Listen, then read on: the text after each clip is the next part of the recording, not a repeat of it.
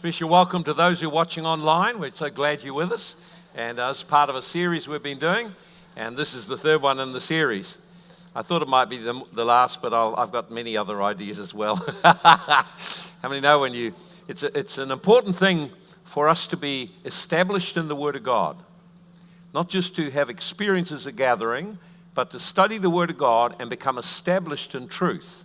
Without that, you are just subject to the winds of whatever's going through our nation or through the world. We need to be established in truth. So what I want to do is just for those who haven't been here before, I shared a message just before Christmas called The Arrival of Earth's King. And we shared just how the arrival of Jesus Christ was a far more spectacular event than most people understand. In fact, it's such a spectacular event that the calendar of mankind is divided up into BC, before he came, and AD, after he came. It's a significant event. And then I shared a message last week called The Message of the King.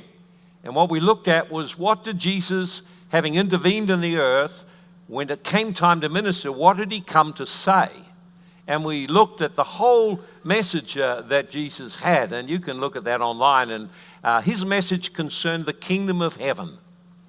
And the people he was talking to all lived in an expectation of a natural kingdom that would replace and overthrow the Romans, set up a new political structure, and restore the kingdom from David's time and Solomon's time.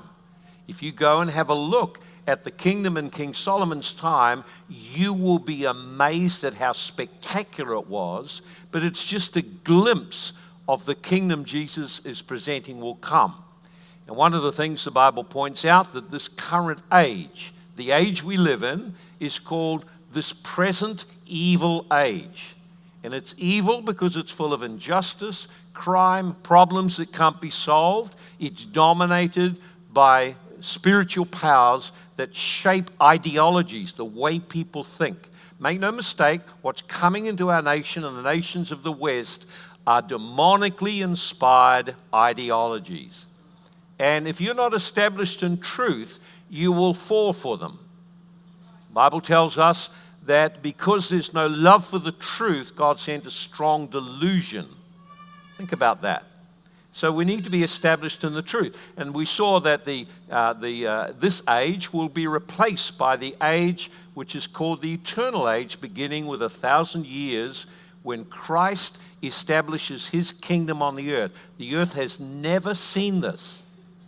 It is something that's never been experienced. I've got lots of things we could share about it. We can't get into all of that today. I want to focus just on one thing. And the message I want to speak on today is called Our Hope. Beginning of the year, Pastor Dave's first message was about hope. And I want to share a message called Our Hope, the hope of Christians. And our hope is the return of our King. And we're going to show and open some scriptures. So I'd like you to put the scriptures up. I want you to put this one up here first, Romans 15, verse 13. Romans 15, verse 13. We're going to put a number of scriptures up. I want you to read them and see them for yourself, what the Bible says.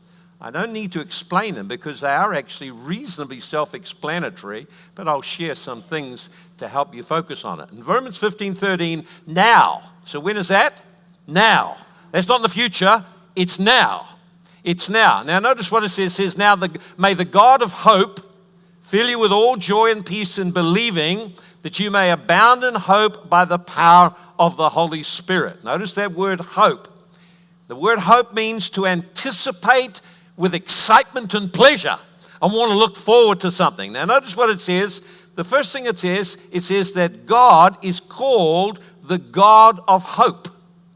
In other words, God in his thinking is always looking forward for great, exciting things to come.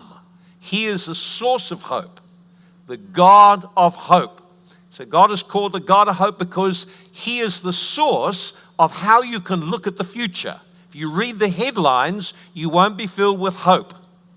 You want to read the Bible and hear what God has to say. His desire, very clearly, is you abound in hope.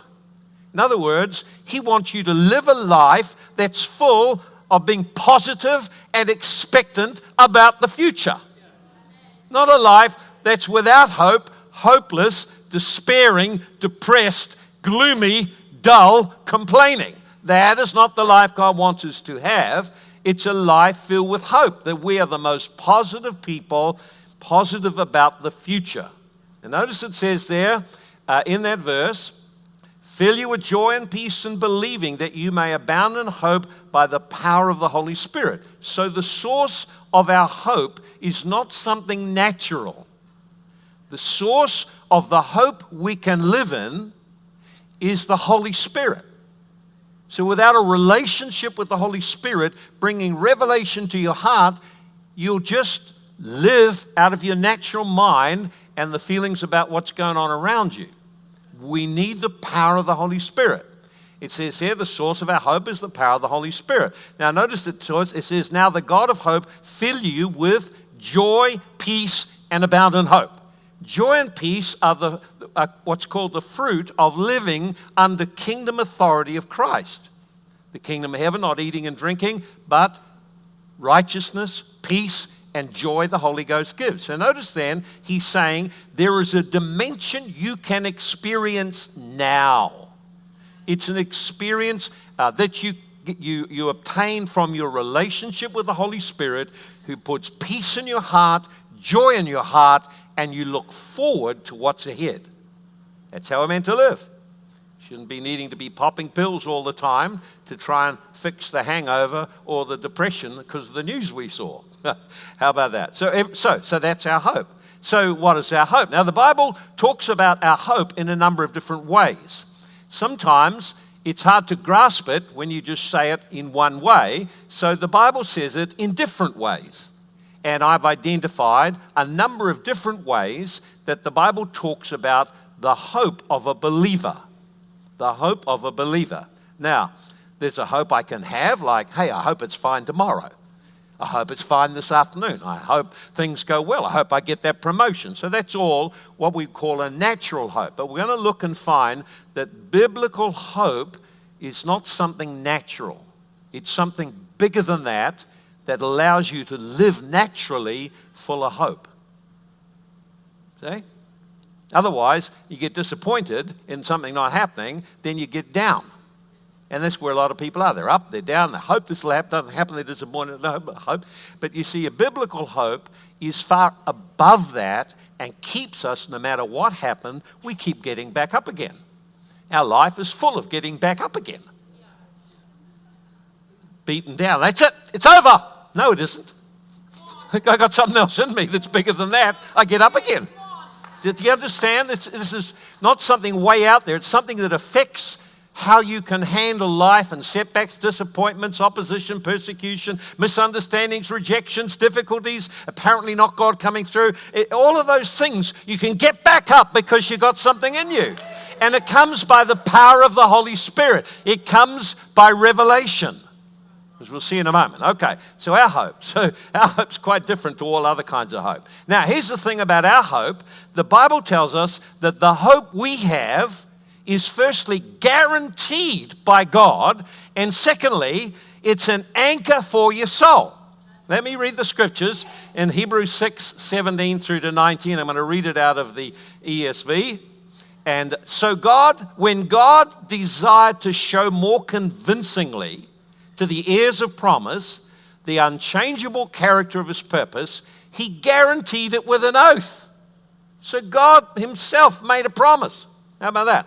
So that by two unchangeable things in which it's impossible for God to lie, we who have fled for refuge might have strong encouragement to hold fast the hope set before us. We have this as a sure and steadfast anchor of the soul, a hope that enters into the inner sanctum or place behind the veil, where Jesus, our forerunner, has already gone. Now, we could open up and just spend a lot of time on that, but if you just pick up key statements, it's that God has made a promise. So not only has God got a purpose in place, he made a promise he'll do it. Now, if God makes a promise, you can count on him. It's got nothing to do whether we participate in it or not. God has said he's going to do something, he'll do it. Now, some promises depend on they're conditional. They depend on us doing something. This promise, God has guaranteed it by bringing Christ into the heavenly realm, putting him on the throne next to him, and giving him a title to all of the earth. So it's a promise. Now, notice it says it's, number one, guaranteed by God. And you can't get anything stronger than that. You buy something, you've got a warranty. It'll only be 2 years or 3 years, maybe less. But you get a warranty from God. This is a promise from God. And the second thing is, it says it's an anchor for your soul. Now, the issues we have are in our soul. We get hurt in our soul, get rejected in our soul, we have fears in our soul. Our soul is the place the warfare takes place. And the Bible says that when you have the hope that God has given, this hope anchors your soul. So no matter what goes on, you're not driven this way or that. An anchor holds the ship when the winds are blowing or the tide is against it. So you want to have an anchor in your soul, you need a strong biblical hope. It will anchor your soul. The hope is not a good idea that I would like to happen. This hope, or biblical hope, is something God says he will do it. It's absolutely certain he will do it, and it will keep you stable. How about that? Now, so the next thing I want to look at, then I want to describe the hope. Where is our hope kept? Now, here's the scripture. Now, the Bible actually makes it very clear. In Colossians 1, verse 4 and 5, we heard of your faith in Christ and of your love for the saints. So he's saying, man, you guys are doing well. I can hear of your faith, that you got strong faith and you got a great love for people, love for one another. And he says it's because of the hope. So in other words, when we have a biblical hope, it requires, if you hold on to that hope, you change how you live. Faith-filled life, a life of loving people, because of the hope. Here it is, the hope which is laid up for you in heaven, which you heard of before in the word of the Lord, the word of truth of the gospel. Notice it says, our hope is laid up in heaven. That word laid up means to reserve or to hold for someone. So God has something reserved for you. It's his plan to give it to you. And it says it's reserved, it's got your name on it. And where is it reserved? Well, it's nothing to do with the earth. It's reserved in heaven. Now, why don't you see there a few things that come out? First of all, the real or true hope of the believer are not things you physically see or touch. It's not a hope I get a new car, hope I can change my house. It's none of those things. It's good to hope for those things. It's good to pray, believe, and work towards those things. But they don't represent a biblical hope because they are seen and tangible. Our hope is reserved in heaven. Get the idea? So our hope is not in things of the physical realm. It's in something God has promised to bring about. The second thing we notice is that the hope of the believer is not heaven. Read it. Our hope is reserved in heaven. It doesn't say our hope is heaven. So a lot of Christians, their thinking is, what I hope is I'll get to heaven. That shows just a lack of grounding in the Word of God. Biblical hope is not getting to heaven. Biblical hope is I have something reserved in heaven that God wants to bring to me, wants me to obtain. So heaven is the place that our hope is reserved, awaiting God's timing. He said he'll do it, and knowing what it is brings an anchor to you. So an anchor to your soul. So heaven is the place of our hope. So God guarantees it's laid up there. And he says it's there for you, and it's a hope it's reserved. And because it's reserved in heaven, no one can take it away. See, if you hope for a car, someone can steal your car. Oh, disappointed. Okay, so we get it. I've tried to get it that far. Now, I want to show you the ways that our hope is described. So remember, when God says it, he sometimes says it in a whole lot of different ways, but they all are referring to the same thing. So what we're going to do is going to look at the hope that we have, and it's all got different ways of describing it, but it's referring to the same thing. Different facets of a diamond. It's still a diamond. I want the diamond. God's got a diamond for me. Now here's some facets of that diamond or different faces of it, okay? So firstly, our hope is the calling. Our hope is the calling or destiny that God has on every person's life. Here, let's read it and see it in Scripture. Ephesians 1, verse 17 through to verse 19. I pray that the God of our Lord Jesus Christ, the Father of glory, may give to you the spirit of wisdom and revelation in the knowledge of him. Now, notice his prayer. His prayer is, I'm asking God to give you revelation. This is not something you figure out in your head. If you could have, you'd have got it a long time ago. This is something that requires the Holy Spirit to reveal to you. I had this revealed to me by the Holy Spirit in a Bible school in Dannyverk under a man, I even remember him, and very clearly, I went to the Bible school on one message and God gave a download of revelation to Joy and myself that changed our lives. We saw and understood by revelation. Not because the message was great or we were smart, it was the Holy Spirit revealed it. Reveal it means it's hidden, and then he shows you, and now you can't unsee it. Get the idea? And he says that the eyes of your understanding might be enlightened. In other words, he's saying you need to have God shine light inside you to understand what? That you might know what is the hope of his calling. And not only that, the riches of the glory of his inheritance in the saints, and the exceeding greatness of his power towards us who believe, according to the working of his mighty power. The word calling is an invitation to a feast. Our hope is the calling God has placed on our life, the invitation that he has given to us to participate in something that is going to be a great feast. Notice it's his calling. His calling means it's his invitation. He invited you. Sometimes we get caught up on what's my calling, what's my calling. Don't worry about what your calling is. Find out what his calling is on your life. And then whatever God's put in your heart, then flow out and do it. Because when you receive his calling, it's called the high calling, the upward calling. What I'm doing now is a lower calling. So I might be called to be a teacher, called to be a mechanic, called to be this or that or whatever. It doesn't really matter what you're called to be or do. God calls you, firstly, upward to the high call he has placed on your life. And secondly, to prepare for it by working out your individual call in your life now. So people get caught up on my ministry, my calling. It's all full of ego and pride. They don't really understand the call of God and the greatness of his inheritance and the greatness of his power. They're wrapped up in themselves. My calling, be the servant. I'm called upward to the high call of God, and whatever he asks me to do now, I just do it.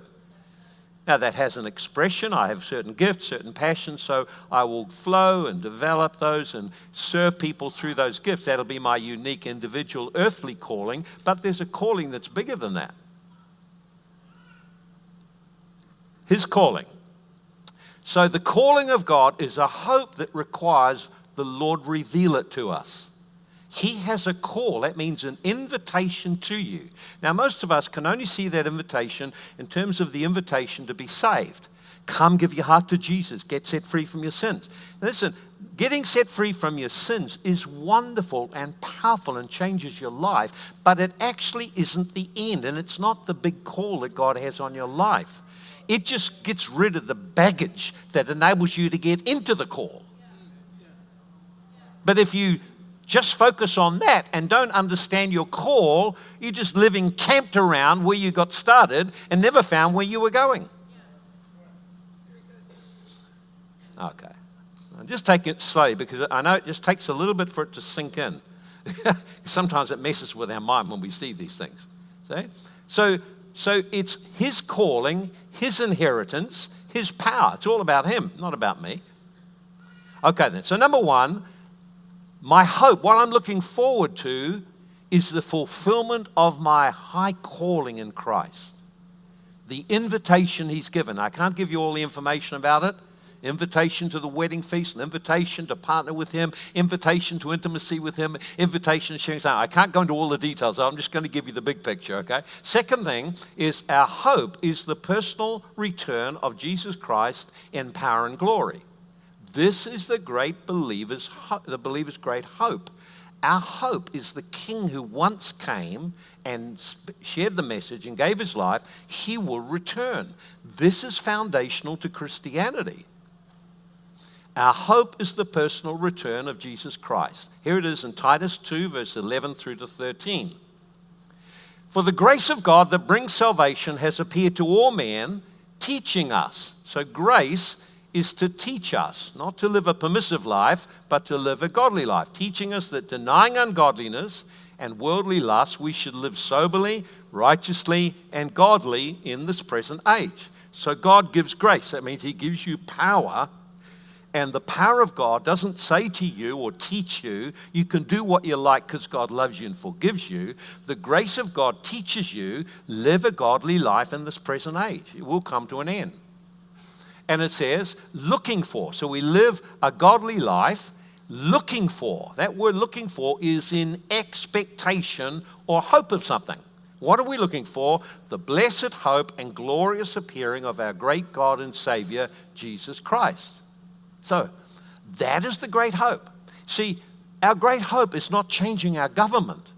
Our great hope is not that somehow Christians will get into government and they'll change the nation, make it a good nation. No, it's not going to work like that. It's never worked like that because you can't change the hearts of men by laws. It requires revival to change the hearts of men. Power of the Holy Spirit.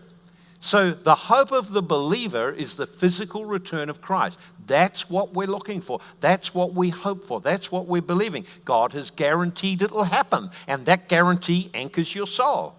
God guarantees he will bring that calling about. That's the anchor of our soul. So the hope of the believer. And it says in Psalm 96 and verse 13 and 13, it tells us, he will return to judge the earth and bring forth justice to all nations. That's the cry of people, so much injustice. It's disturbing, the level of injustice. The more you look in the papers, the more you see what's happening in the world, the more disturbing it is how much injustice there is in the earth, how much suffering and pain. But one of the things on the heart of Jesus is justice. His kingdom is upheld by justice. We read about the corruption in governments, the bribery and the things going on between companies and businesses and media and government. It's disturbing until you realize that when Jesus comes, he's coming to sort it out. He's coming to change it. He's coming to introduce 1,000 years of peaceful government without war in the earth and deal with every person who is unjust. See? And so in Psalm 96:13, he is coming. He is coming to judge the earth. And he will judge the world with righteousness and the peoples with his truth. So you may be disturbed at the lies and all the things that are going on, but the promise of the Word of God is that Jesus will return, and when he returns, he's not coming as the Lamb of God. He's not coming now as a little child born. He's coming as a king to judge the earth. That means call everyone to account. Quite pretty serious. And in Isaiah 42 verse 4 it says, he will not fail or be discouraged till he has established justice in the earth. So even in spite of the fact that the problem is extraordinarily big, he is not discouraged by any of that. He will not give up until what? Until he has established justice right through the whole earth. Justice for the poor, justice for the widow, justice for the underprivileged, justice for people of different colors. He will establish justice. See, you understand that this is our hope. It can't come about until he comes. We can do our part now, but the fulfillment of it is when he returns. That's why we long for his returning. Instead of being angry at all the injustice, pray and do all you can to prepare the hearts of people for the return of the Lord. He will return to establish his kingdom and rule over all nations. So we've never seen it happen. We've only seen it in the Bible, a little glimpse of it in one nation in the Middle East for a short period of time, and it was glorious. Read about it. But the Bible says he will come and establish his kingdom over the whole earth. In other words, for 1,000 years, the earth will enjoy prosperity and peace and governance and absence of war it has never seen before. His return will usher in 1,000 years the world is longed for. That's why this is the great hope. Our great hope is not to change the government or do this or do that or fight this or fight that. Our great hope is his return, and right now we want people prepared in their hearts in relationship with him, representing him. All quiet. So it says in Psalm 102 verse 15, the nations shall fear the name of the Lord, and all the kings of the earth your glory. So when he comes, he will come in great power and glory. It says all the nations, the kings of the earth shall fear his glory. Now that's astonishing. Think of Russia, think of the United States, think of all the different countries, China, think of all the countries, our country. Fear his glory. Huh? How about that? In other words, his returning is with such irresistible power and majesty that those who are not in relationship with him will fear him greatly. There are lots of things in the Bible on it, but I won't go into that today. There's a thing called the great and dreadful day of the Lord. You want to read about that. Great for some, dreadful for others, you know. It says what he's going to do. Okay, so he will return. That's in Zechariah 14 verse 9. And the Lord shall be king over all of the earth. So now I've only just picked out a couple of scriptures to illustrate each one, but I'm trying to get you to catch what our faith is about. It's about a relationship with a God who loves us, saved us, has called us to sonship and sharing dominion over his creation. And right now you're just in your apprenticeship. It will happen. God has promised it. So the return of Christ has always been the hope of believers through every generation. Here it is in 1 Peter 1:13. Therefore, gird up the loins of your mind. In other words, get your thinking straight. Don't get all discouraged and disheartened. Be sober and rest your hope fully on the grace that will be brought at the revealing or revelation of Jesus Christ. So it says that when Christ returns, there will be an outpouring of his Spirit like we have never seen before. That's what we're looking forward to. A grace that we've never... How many have known the grace of God? God was good to you. God touched your life, brought change in your life. That's just a dab. That's like having a sip. That's a taste. The Bible calls it a taste of the power of the age to come. We just got the taste. Don't settle for the taste. One bit of chocolate. Don't settle for one bit of chocolate. Never settle for one. The whole bar. Just get the appetite going, see? Here's the third thing then about our hope. Our hope is the physical resurrection of our body at the coming of Jesus Christ.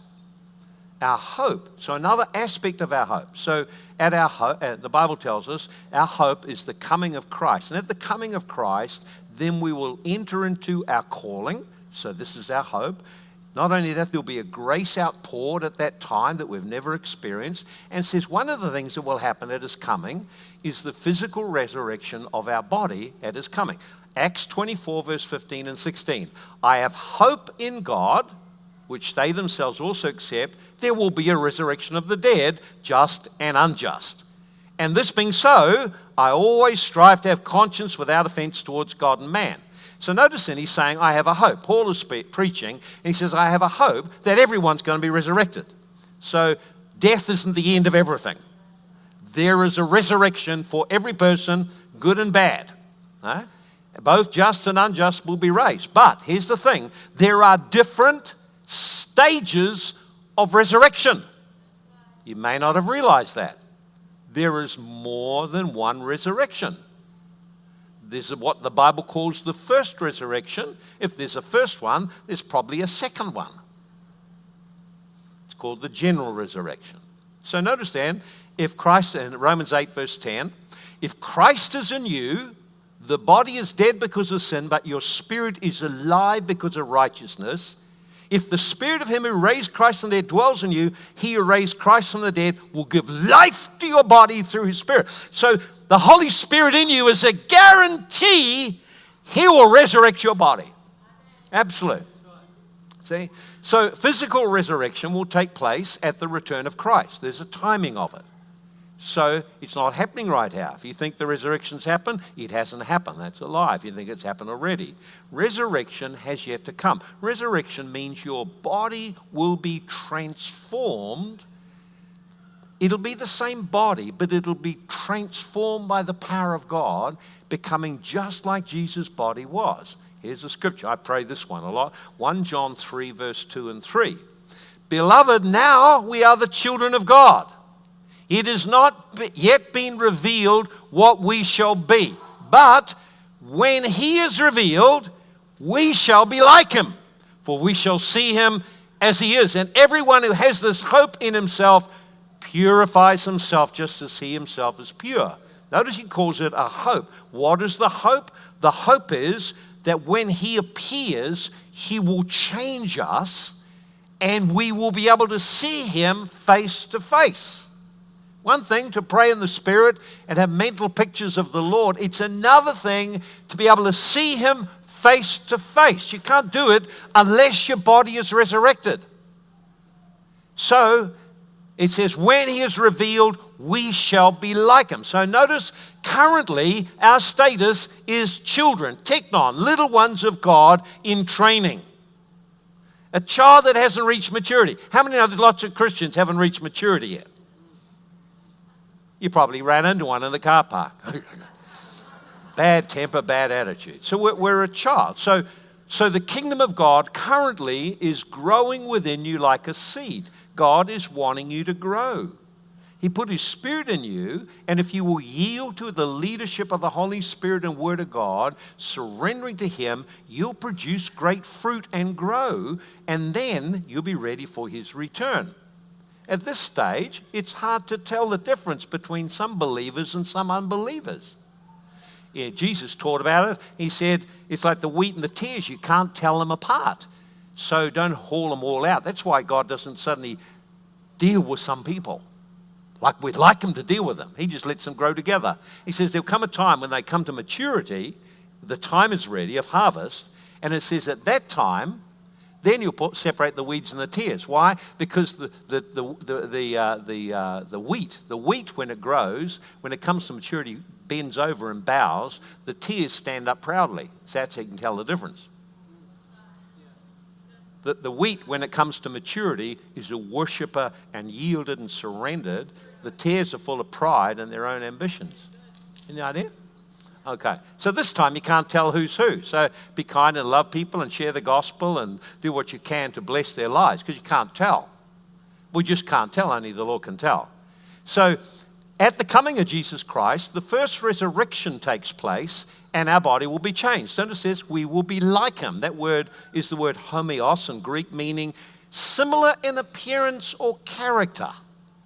So when he appears, there will be a resurrection called the first resurrection, and we will be changed. Our body, the Bible calls it this body of humiliation, because it gets old and weak and teeth fall out more often than we'd like. Sometimes they're pulled out, and hair gets going, earring goes, all sorts of things go.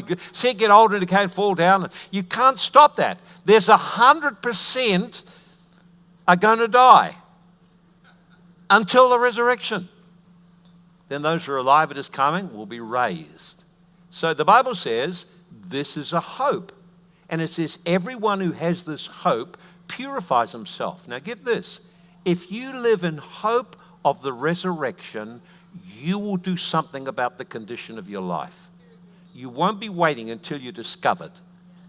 You actually live a godly life now. You do all you can to grow and respond to the Holy Spirit. He who has this hope purifies himself. They don't have to someone tell them off all the time what's wrong in their life. They're actually working on their character in their life because they're walking with God. If there's something need healing, they line up for healing or go to a healing course or seek God for healing. If there's something needs setting free, they line up and go and they pursue it.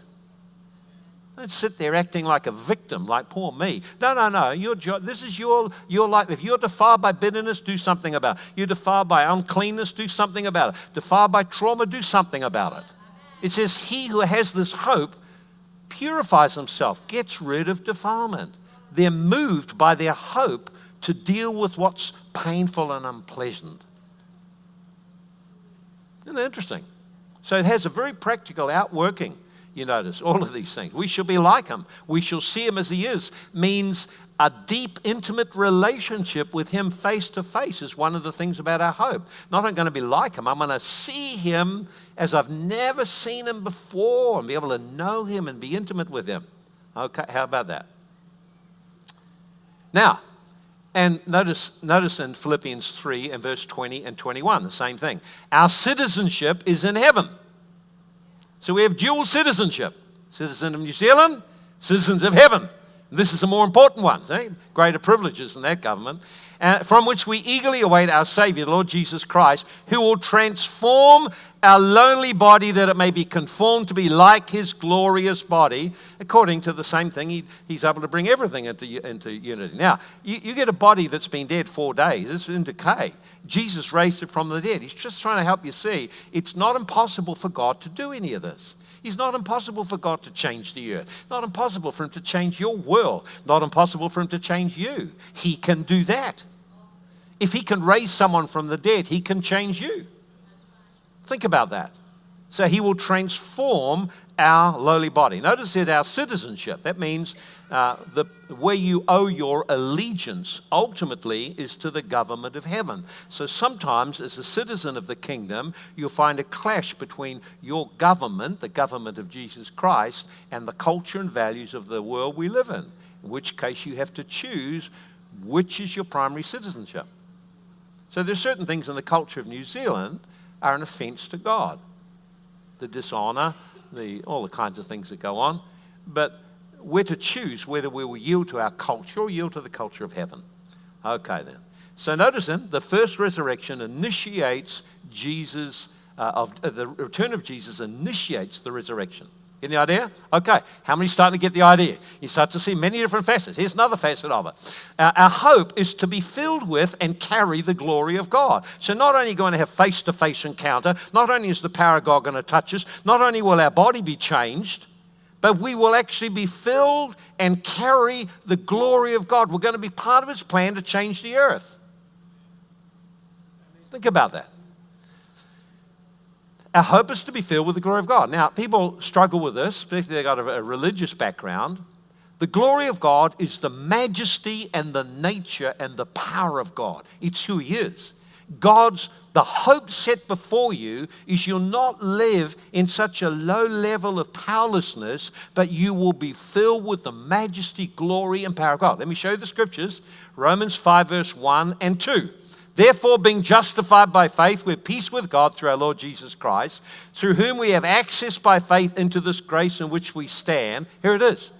And rejoice in hope of the glory of God. So there's a rejoicing because God's got something much greater planned for you. The hope of the believer, part of it is to be filled with God's presence, power, and glory and majesty. Yeah?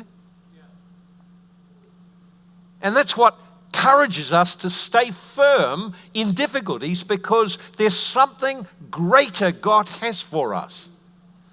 And now, this hope of a glory to come, the Bible calls it a mystery that was hidden all through the Bible. So if you try to find this in the Bible, in the Old Testament, not easy to find. It's all brought in the New Testament, you start to see it. In Colossians 1, 26 and 27, this mystery, the mystery that Paul's preaching about, was hidden from the ages and generations, but now is revealed. Holy Spirit made it known now. Here it is. To them God willed to be known what are the riches of the glory of this mystery among the Gentiles. Here it is. Christ in you, the glory of God within you, the hope of a glory to come. So when God put his Spirit inside you, it gives you a hope that he has planned to fill you with glory and honor and display you in the ages to come. So this hope of believers being filled with glory was a mystery in the Old Testament. They never knew it. the understanding that we would be the temple of God and we come and fill this temple with glory was unknown. They knew the tabernacle got filled with glory and no one could stand up. They knew the temple got filled with glory. They didn't know that we would be a temple and God would come and reside, not just in a measure, but come and display himself in majesty through us.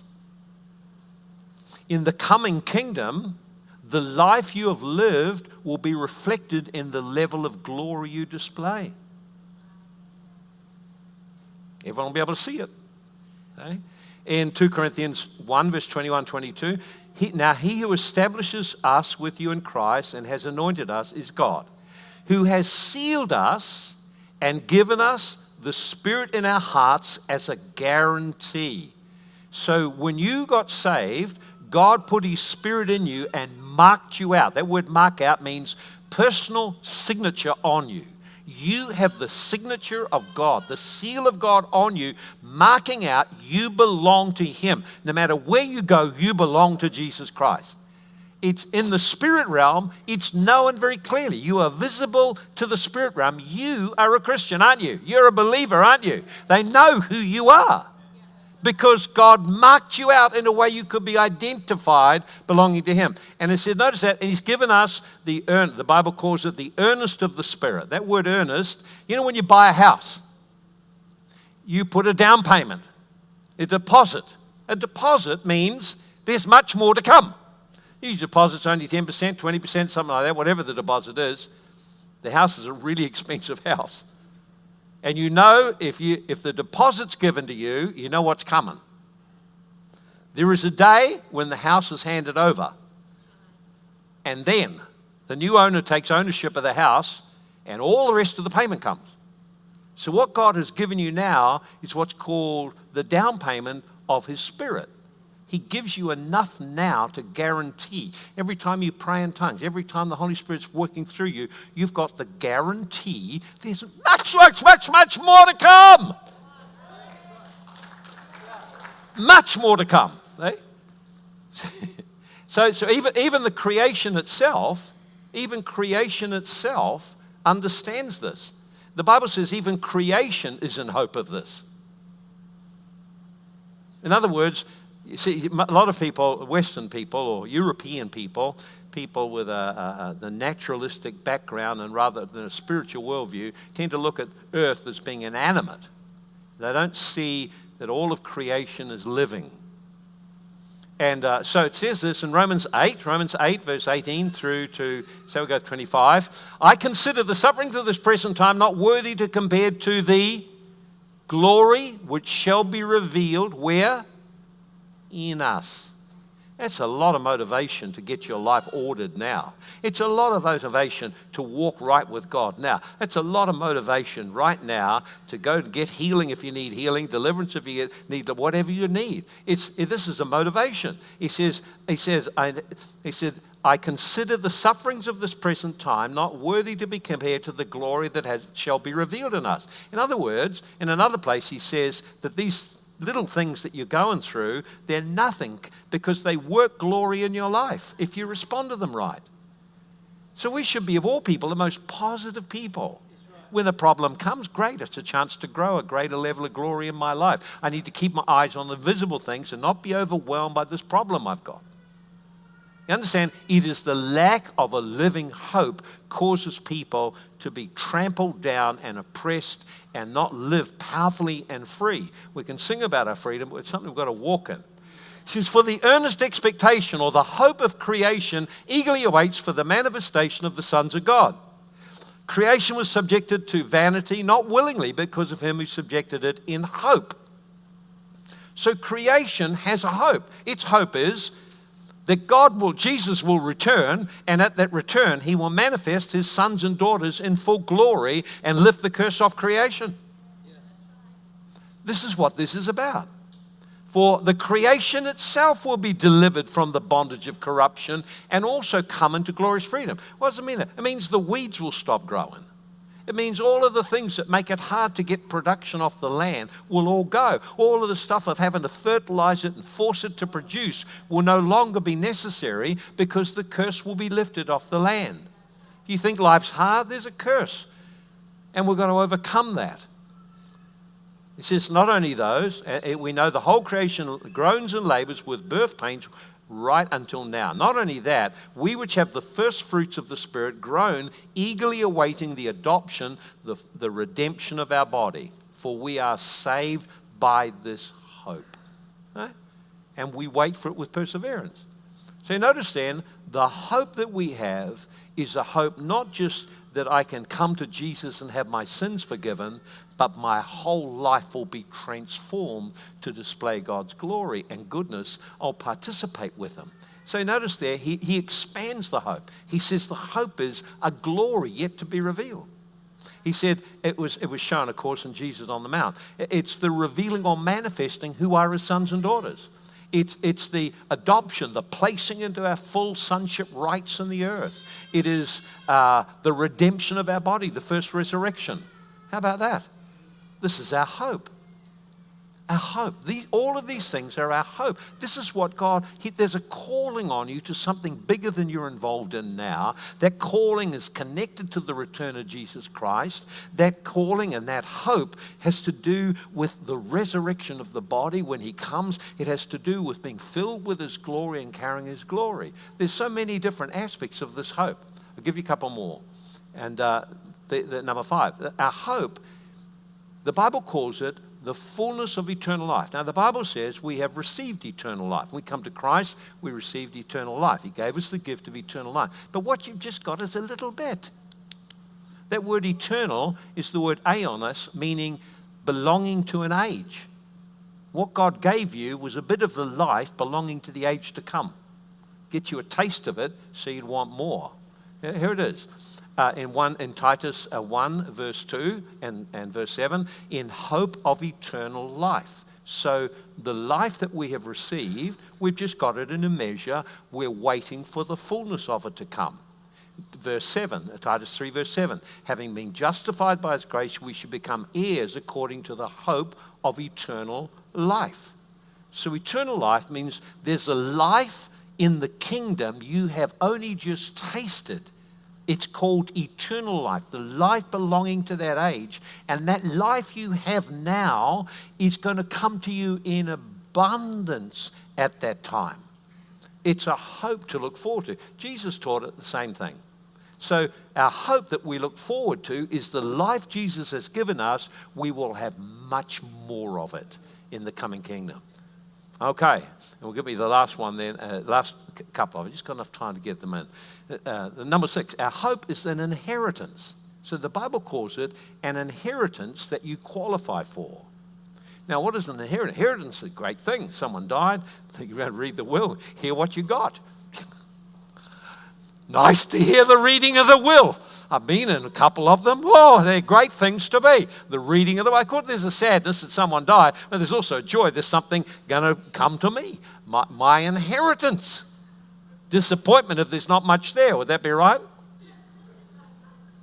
But what if there's $1 million? Now, that's a very happy day, isn't it? Come out of the lawyer's office, very happy that day. Inheritance. Inheritance is a great thing. It says, now, Titus 3, verse 7, having been justified by His grace, we become heirs according to the hope of eternal life. So eternal life is also, we're called to be an inheritor of it. So it's our inheritance. So the hope that we're looking forward to is described as something we inherit. Christ died, Christ purchased something on our behalf. When He returns, we inherit what we're now entitled to. So you've only got a portion of that inheritance. So you are an heir of God. You are an heir. That means you have an entitlement to something. You are joint heirs with Christ, the Bible says. So in Romans 8, verse 16, the Spirit bears witness with our spirit, we're a child of God. If you're a child of God, then you're an heir. Are you a child of God? Well, then you're an heir. You have an inheritance. You have something Jesus laid up for you. Where is it laid up for? It's in heaven. Some of it I can get hold of now. I like to get hold of plenty now.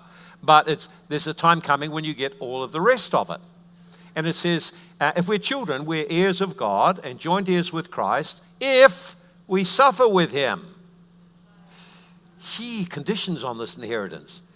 What he's really saying is very simply here, is he said, you are a child of God, therefore entitled to inheritance, but you must identify with Christ in this present life. And when you identify and live a godly life, not everyone is happy about that. And some are very unhappy, and some are very vocal, and some treat you badly.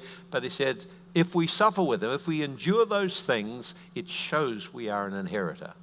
For I consider the sufferings of this present time nothing compared to the glory which shall be revealed in us. How about that? How about that? So there's an inheritance. Our inheritance means we experience the first resurrection. Our inheritance means we see Christ face to face. Our inheritance means the glory of God comes and fills our being. Inheritance means the full rights of sonship as sons and daughters of God. The inheritance means it will be revealed to the world who we really are. Right now they don't see it. How can they see it? They just see the outside of you and the life you live. They don't see what's coming. And part of our inheritance is that when Christ comes, we will rule with him as was originally intended. Daniel saw it. He said he saw in a vision the time when the saints receive the kingdom and rule with Christ. He was stunned by it. Read Daniel 7. There's several references to it. However, we can only receive our inheritance through the way of resurrection, the first resurrection. You understand? There's a way you get it. You can't get in without the resurrection. Here's a scripture, 1 Corinthians 15:50. I say this, brethren, flesh and blood cannot inherit the kingdom of God, neither corruption incorruption. I tell you a mystery, we shall not all sleep, but shall all be changed. So your body must be resurrected to obtain that inheritance. Okay then. And interesting, the Bible tells us, see this, a lot, in some parts of Christianity, they teach a gospel that is incredibly permissive, that people can do whatever they like. But notice this scripture now. It says in 1 Corinthians 6:9, do you not know the unrighteous shall not inherit the kingdom of God? So our hope is our inheritance, but you've got to live right before God now.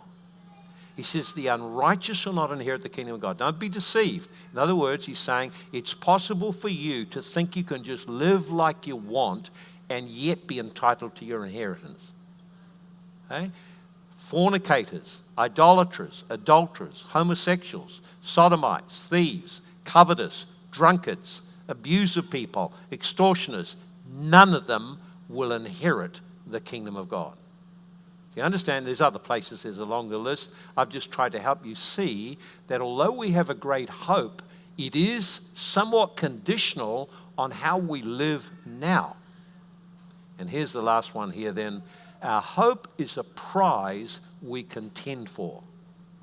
So I've tried to give you facets of what it might look like, but here's the last one. Our hope is a prize. Philippians 3:13, brethren, I count not myself to apprehend. It means I haven't got it yet. This one thing I do, forgetting the things which are behind, reaching out for the things which are before, I press towards the mark for the prize of the high calling of God in Jesus Christ. So he says our hope is the high calling of God, the upward calling of God. He calls it a mark, something to aim for. He calls it a prize.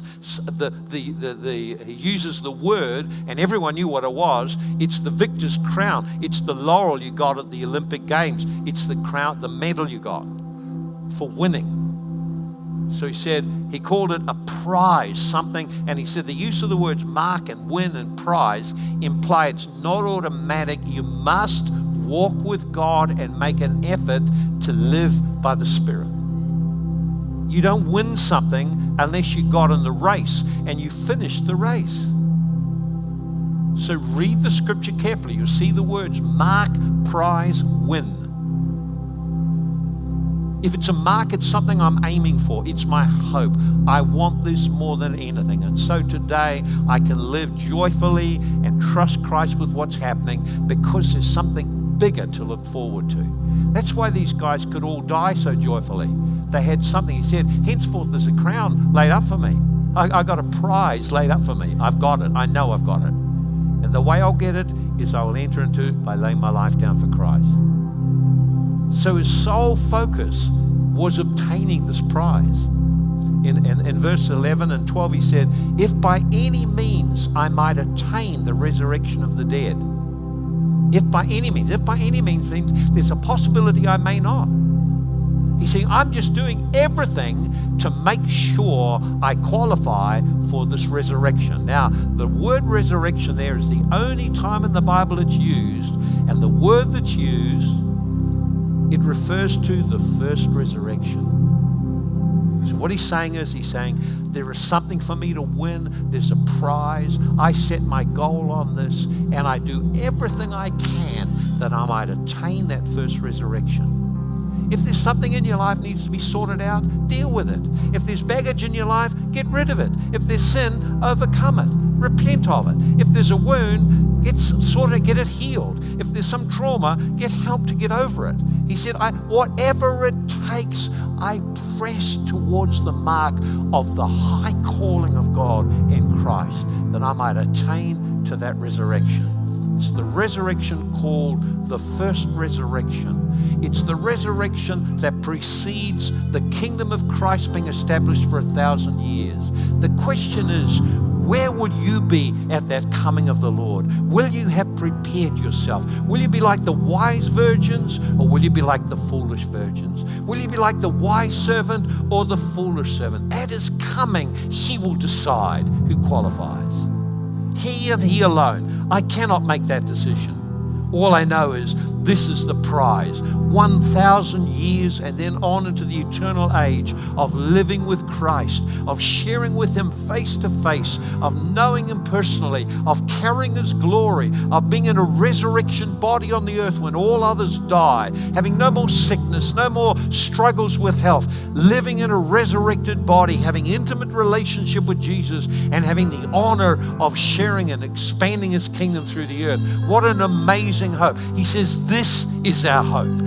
This is the hope of the high calling of God. This is the hope which will come at the return of Jesus Christ. He will take those who are his, those who qualify, and welcome them into his kingdom. This is the hope of the believer.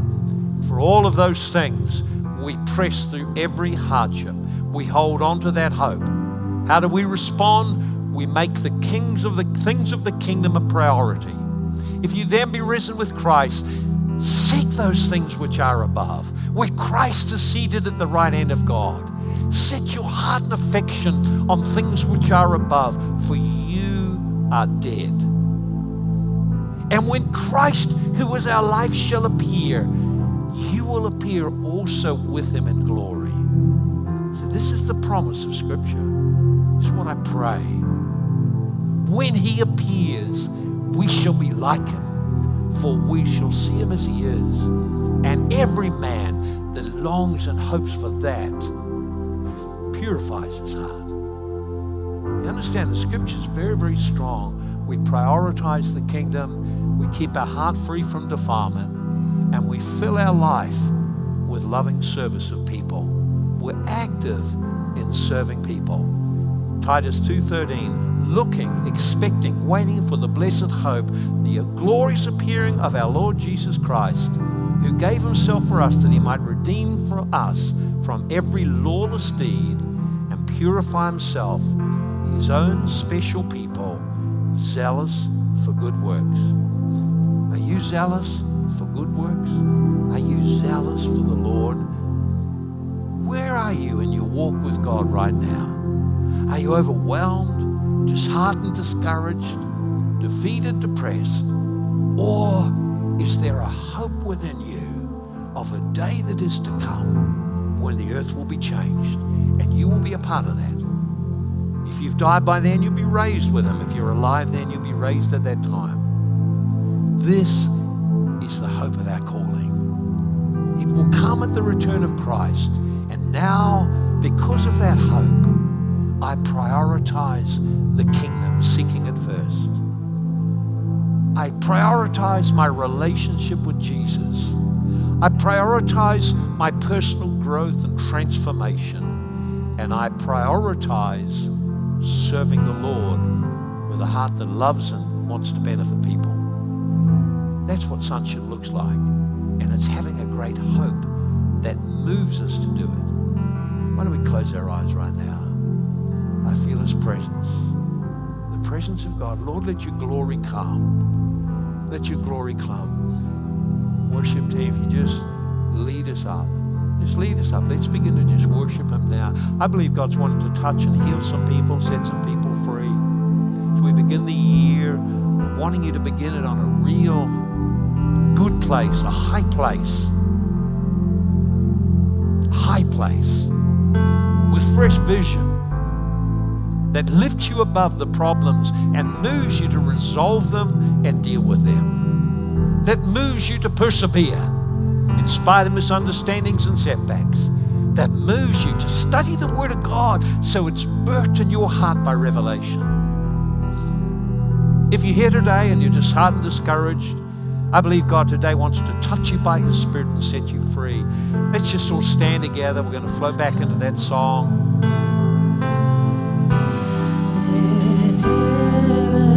Let heaven come. That's our prayer, let heaven come. Jesus said, pray this way. May heaven come. May your kingdom come on earth as it is in heaven. If you're struggling with discouragement, why don't you make your way to the front? If you're struggling with sickness, why don't you make your way to the front, believing for the power of God to touch you? If you're struggling with depression and heaviness, why don't you believe for the power of God to set you free? If you've lost your hope because of disappointment, why don't you believe to have God set you free? If you've slowed down in your walk and you've allowed things to defile you, why don't you come up and say, God, purify my heart. I repent of those things. If you're weary of your journey, why don't you make your way and say, God, fill me with strength again. Fill me with your anointing. Fill me with your presence. If you're needing a fresh touch of God, why don't you come? If you have some sin that's been overwhelming you, why don't you come, repent of it and say, God, I want to be free of that thing that defiles me. If you've got some baggage in your life, say, God, I want to be free of that. Let heaven come and fill my life. Let your glory come. Come, there's many others need to come. Why don't you make your way forward now? Please come, please come. There's a fresh touch of God going to come on people. Is the kingdom yours? Is the power